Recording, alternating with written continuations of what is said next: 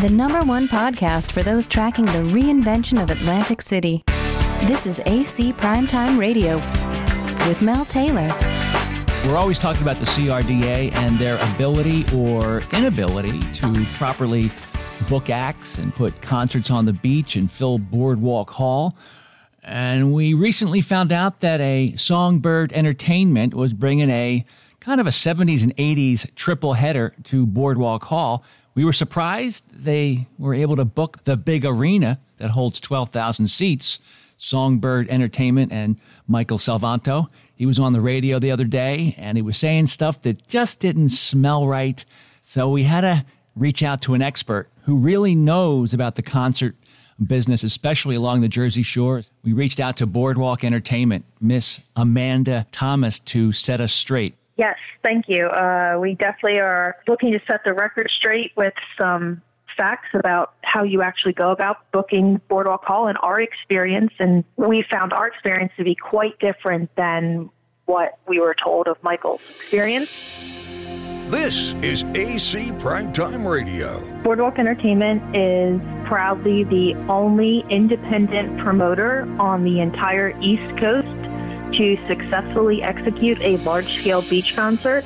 By saying independent promoter, that means that we go out and we find our own funding from our own investors. We do not have a corporate backing. For example, when Kenny Chesney came to Wildwood, American Express backed the entire thing. We don't have the luxury of having a huge backing company behind us. We self-fund all of our events. We also have successful food truck festivals, movies on the beach. Next year, we're coming back to Wildwood with a weekly wrestling event in coordination with Showtime Wrestling, and that's going to feature some major WWE superstars. And when we heard about the news about Michael booking Boardwalk Hall, we did scratch our heads a little bit. We have pitched a few ideas to Boardwalk Hall when the former manager, Fran Rodowitz, was in charge. And I think that Boardwalk Hall has always done a good job of vetting who's coming into their arena. At one time, I did pitch something for the arena, and that was approved. Unfortunately, that event did not happen. We did not end up moving forward. It was a boxing event a couple years ago. And we also inquired about doing Kool and the Gang at Boardwalk Hall for a very special broadcasting event. At that time, we were told that because Kool and the Gang doesn't typically sell 10,000 seats, we would be better suited in the ballroom. And we looked at the ballroom. It was a great price. And it was a very good option for that show and a good option for performers of that size. At the time when Fran was in charge, he really did the due diligence to look into acts. So I find it crazy that War, Asia, and the former singer of Journey for Michael Salvanto's show, they were given the entire Boardwalk Hall, 12,000 seats for this event. From a standpoint of the management of Boardwalk Hall, to put all their resources out for a show that might sell 2,000, 3,000 tickets. This is New Jersey State Senator Colin Bell, and you're listening to AC Primetime Radio with Mel Taylor. Step back a little bit and get Amanda Thomas, who has expertise in putting on big concerts in Wildwood, very successful food truck events in Ventnor, a lot of great work this past summer in Atlantic City. You have the background. You know how to identify numbers and put stuff together. It's not easy, but you've accomplished a lot in the past couple of years. Who is this Michael Salvanto from Songbird Entertainment? How did he come about? How did he get Atlantic City to hand over 5 dates at Bader Field? That went away. Goes to Wildwood. Something happened there. How did Michael Salvanto get the city of Atlantic City to sign off on giving him Bader Field for 5 dates? Well, I personally do not know Michael. We spoke on occasion on the phone. Now, my company was not interested in working with Michael or discussing events with Michael unless if he had some solid experience or some solid entertainment in the works. He pitched Alicia Keys. He talked about Pearl Jam. He talked about Stevie Wonder. He talked about all these great things for Bader Field, and the people he was working with also, those people were names that I had come across before as well, and I knew those people couldn't produce. Yet he was in city council meetings yelling at city council saying he's bringing A, B, C, and D, which from an entertainment standpoint is kind of really unprofessional. you don't go out there until you have a signed contract, because nothing is ever a done deal until it's actually a done deal. We heard a lot of things when he came down to Wildwood, and there were a lot of hurdles there. And then we just heard on the radio the other day, and he began speaking about how he had these hurdles and it was the city's fault or it was somebody else's fault. And he's been known to say bad things about the Tim McGraw show as well. I just think that for somebody who's never actually done anything before, he's got a pretty big mouth. And it really does come time when promoters need to put up or shut up. And at this point, Michael Salvanto, with having no experience, having not even produced a show, really needs to do something for anybody to take him seriously. So how much do you know about the Wildwood deal? Maybe you know some of it and it's not appropriate for you to share it. But from what we heard on the radio, we all could have swore that a couple of months ago, the radio host was ripping Michael Salvanto and Songbird Entertainment a new one every day, ripping him apart. But yesterday, he's on there kissing his butt, saying how wonderful he is. Was he looking for advertising dollars, or all of a sudden he started believing everything that Mr. Salvanto said? Specifically, Salvanto was talking about the deal with Wildwood. Do you know much about the deal, why it got down to the wire, and then Mr. Salvanto pulled out of that triple bill that should have been playing on the beaches of Wildwood? Well, I do know a little bit behind the situation, and I know that when Michael went on air, was saying a lot of hurtful things towards the city of Wildwood.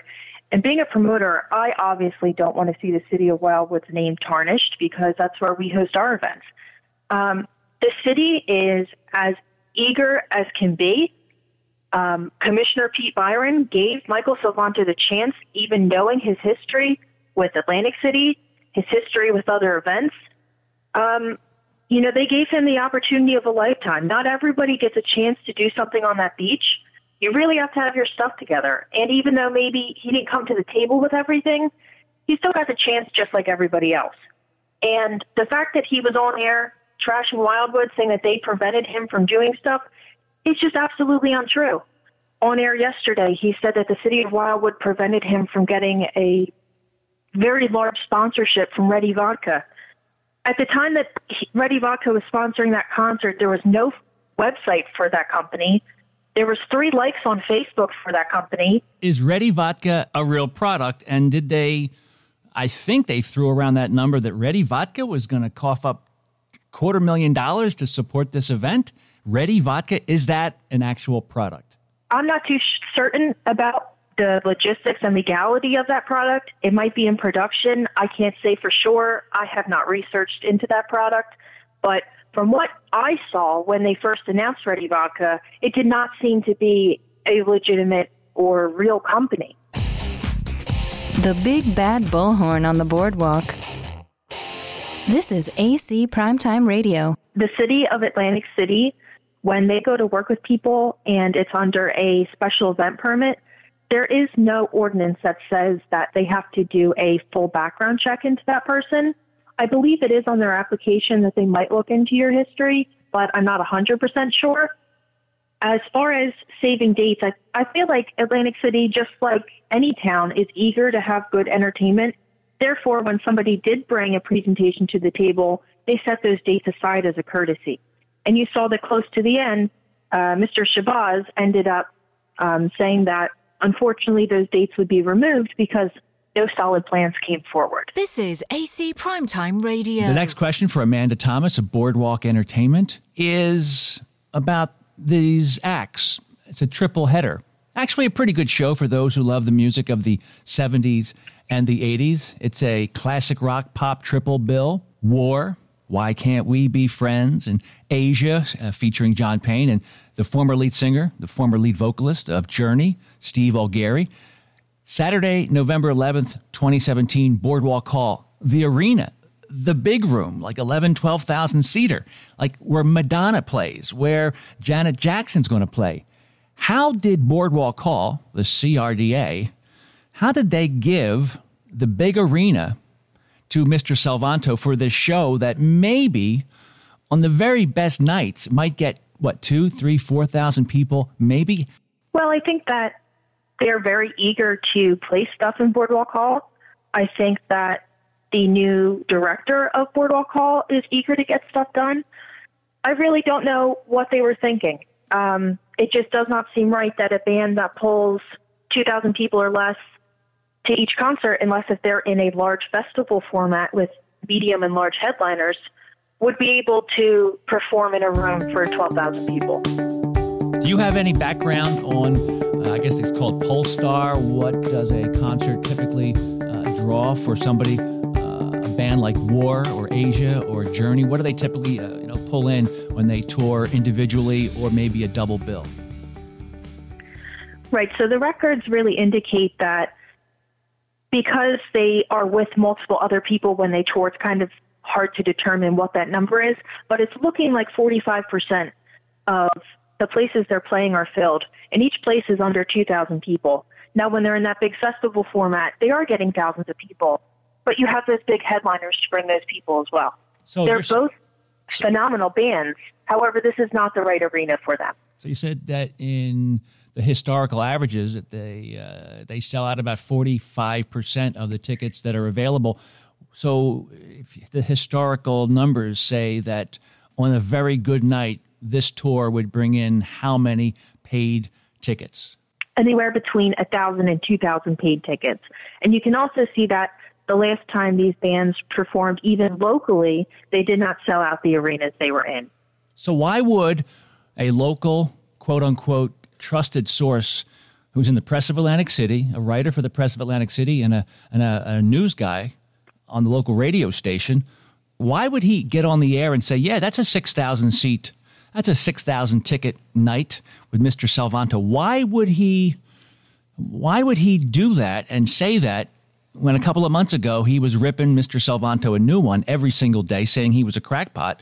But yesterday he's saying, oh, yeah, this is awesome. Yeah, it's going to be a 6,000 seats sold. And Mr. Salvanto comes back and says, well, listen, I know it's 12,000 seats, but if we can get half of the seats sold, that'll be a good night. It's not all about the money. So my question to you, Amanda Thomas, is doesn't it cost X amount of money just to turn on the lights and have the air conditioning going, get security going? What's the amount of money that the CRDA, which is the state overlooking Boardwalk Hall, what's it cost just to turn that place on for any size show? Well, the last time we were quoted, which was a few years ago for the entire arena, we were quoted $50,000 to rent the arena. And that was for a large-scale boxing match that would have drawn 8,000 or 9,000 people. That's with all floors of the arena running, with security, ticket takers, all of the staff that they provide to you. They do keep food and beverage, and any merchandise you sell, they do take a piece of that as well. So it does cost a good chunk of change to operate Boardwalk Hall on any given night. Does that mean when you wanted to do the deal, you were ready to cough up $50,000 up front before you would move forward with Boardwalk Hall with your production? At the time, we were asked for a deposit, which was $10,000 of the total bill that we would have had. The rest of the money, because Boardwalk Hall has an agreement with Ticketmaster, they have to sell through Ticketmaster. At the end of the event, they would cut you a check for the difference after they've taken that extra after they've taken that remaining $40,000 of your total contract. I can't say that works the same for everybody, but that's a very typical situation for arenas and convention centers around the entire state. So it's incumbent that the manager, the guy who does the bookings for Boardwalk Hall or any venue, they have a pretty good idea of how that show is going to do. Because if they did a deal with you, Amanda Thomas, for $50,000 and they took your upfront deposit for $10,000, they would make sure that you were bringing something pretty doggone good that would at least bring in $40,000, the balance in ticket sales, so they can recoup the whole, the remainder of their expense just opening the place for you. That is correct. Well, I think that there's always big risk in doing big events. And trust me, I don't know everything about entertainment. I just know the experiences that I've had. The one thing that Mr. Salvanto did say on air with Scott Cronick yesterday was that there's no money in beach concerts. And that might be true to a point. When you go after these big artists and you have a higher cost and they're the only attraction, it is very difficult to make money. But when you do something like what we're scheduling for Wildwood next summer, which is a 3-day event filled with as many bands as you could possibly think of that had hits of the 80s, you immediately create an event that has more draw and will allocate for more ticket sales and more diverse visitors coming to your site. I do remember at one time Atlantic City was the place to go. I grew up in Ocean City. We were always in Atlantic City going to entertainment. Even just a couple of years ago, I saw Aerosmith and Queen in the same year. And I just feel like the entertainment in Atlantic City has been focused too much on beach concerts and not on what the potential could be for Boardwalk Hall all year long. Working smarter, not harder. I mean, I'm the name out front. All the doom and gloom in Atlantic City with the casinos closing and people getting laid off. I mean, this is a great thing. We're showing people that we can bring people from all over, state to state to state, to come here and, quote, do AC. And, we just happy, baby. Marty Small Entertainment, we don't throw parties, we throw events. And I'm out. This is AC Primetime Radio. It looks like the Live Nation deal is winding down, and instead, $7 million was sent towards Comcast and the William Morris Agency, having those two entities bring, quote-unquote, world-class entertainment to both the Boardwalk Hall and the Convention Center. Does that tell you that Live Nation, that deal was not so hot, so that the CRDA had to find two other players that might be better for Atlantic City? I'm not sure about that. I'm going to assume that they just wanted to diversify who they were working with, but I don't think that at the end of the day it was such a smart idea if it did not include the CRDA and Boardwalk Hall making a good deal of money. There are tons of promoters such as myself and other people in the area that are extremely experienced that are more than willing to put on the same type of shows and similar shows that would allocate for the CRDA and Boardwalk Hall to make more money. For example, the beach concerts in 2018, before we decided on Wildwood, we did pitch to Atlantic City, and we did include a portion of ticket sales going to the city and going to the CRDA just for their support in advertising. That's without putting out $1. Unfortunately, our experience in Atlantic City wasn't what we thought it was going to be, and we are staying in Wildwood for multiple reasons. Does the CRDA have the chops to know how to put on shows? And I'm not sure about that. I don't have any experience with that side of their operations, but I think that when you hear big names like Live Nation, you think, oh, wow, that's going to be great. At the end of the day, the issues experienced with the beach concerts are the same issues we experienced in Wildwood with our concert, such as layout and vendors and stuff like that. I think there's a ton of great local promoters that should be looked at. Live from the home of Miss America, Mr. Peanut, and world-famous Diving Horse. This is AC Primetime Radio with Mel Taylor. I honestly feel that Scott Cronick is a coward. He knows that I could have completely dissected every single thing that they discussed on the radio about beach concerts and Wildwood, and I feel like I was unjustly kicked off the air and not given that opportunity to debate him. At this point, Scott is really of no place to judge concerts and entertainment because that's not what he does. He's in the media, and I believe he's very biased about everything with entertainment, even by your explanation of months ago he was trashing Michael Salvanto, and now all of a sudden they want to be best friends. Does Live Nation exert some kind of control? They're the big 800-pound gorilla in the room. With that 90-day, 90-mile thing they have, I got to assume that it's really difficult to get a half-decent band anywhere near Philadelphia for 90 days within a 90-mile radius that won't freak out Live Nation. Is there some truth to that? There are more artists than you think that are available that don't collude with that 90-90 rule.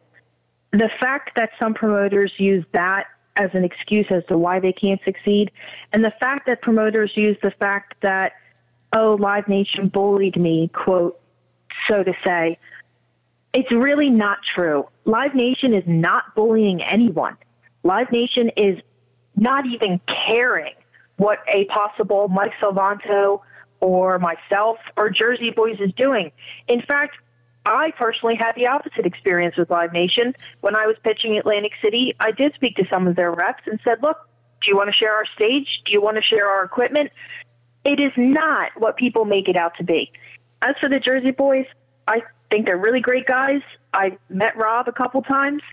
They do have the pier in Atlantic City right across from the Showboat. They're opening the Bourbon Room, which is the old House of Blues. I think they're on a great path.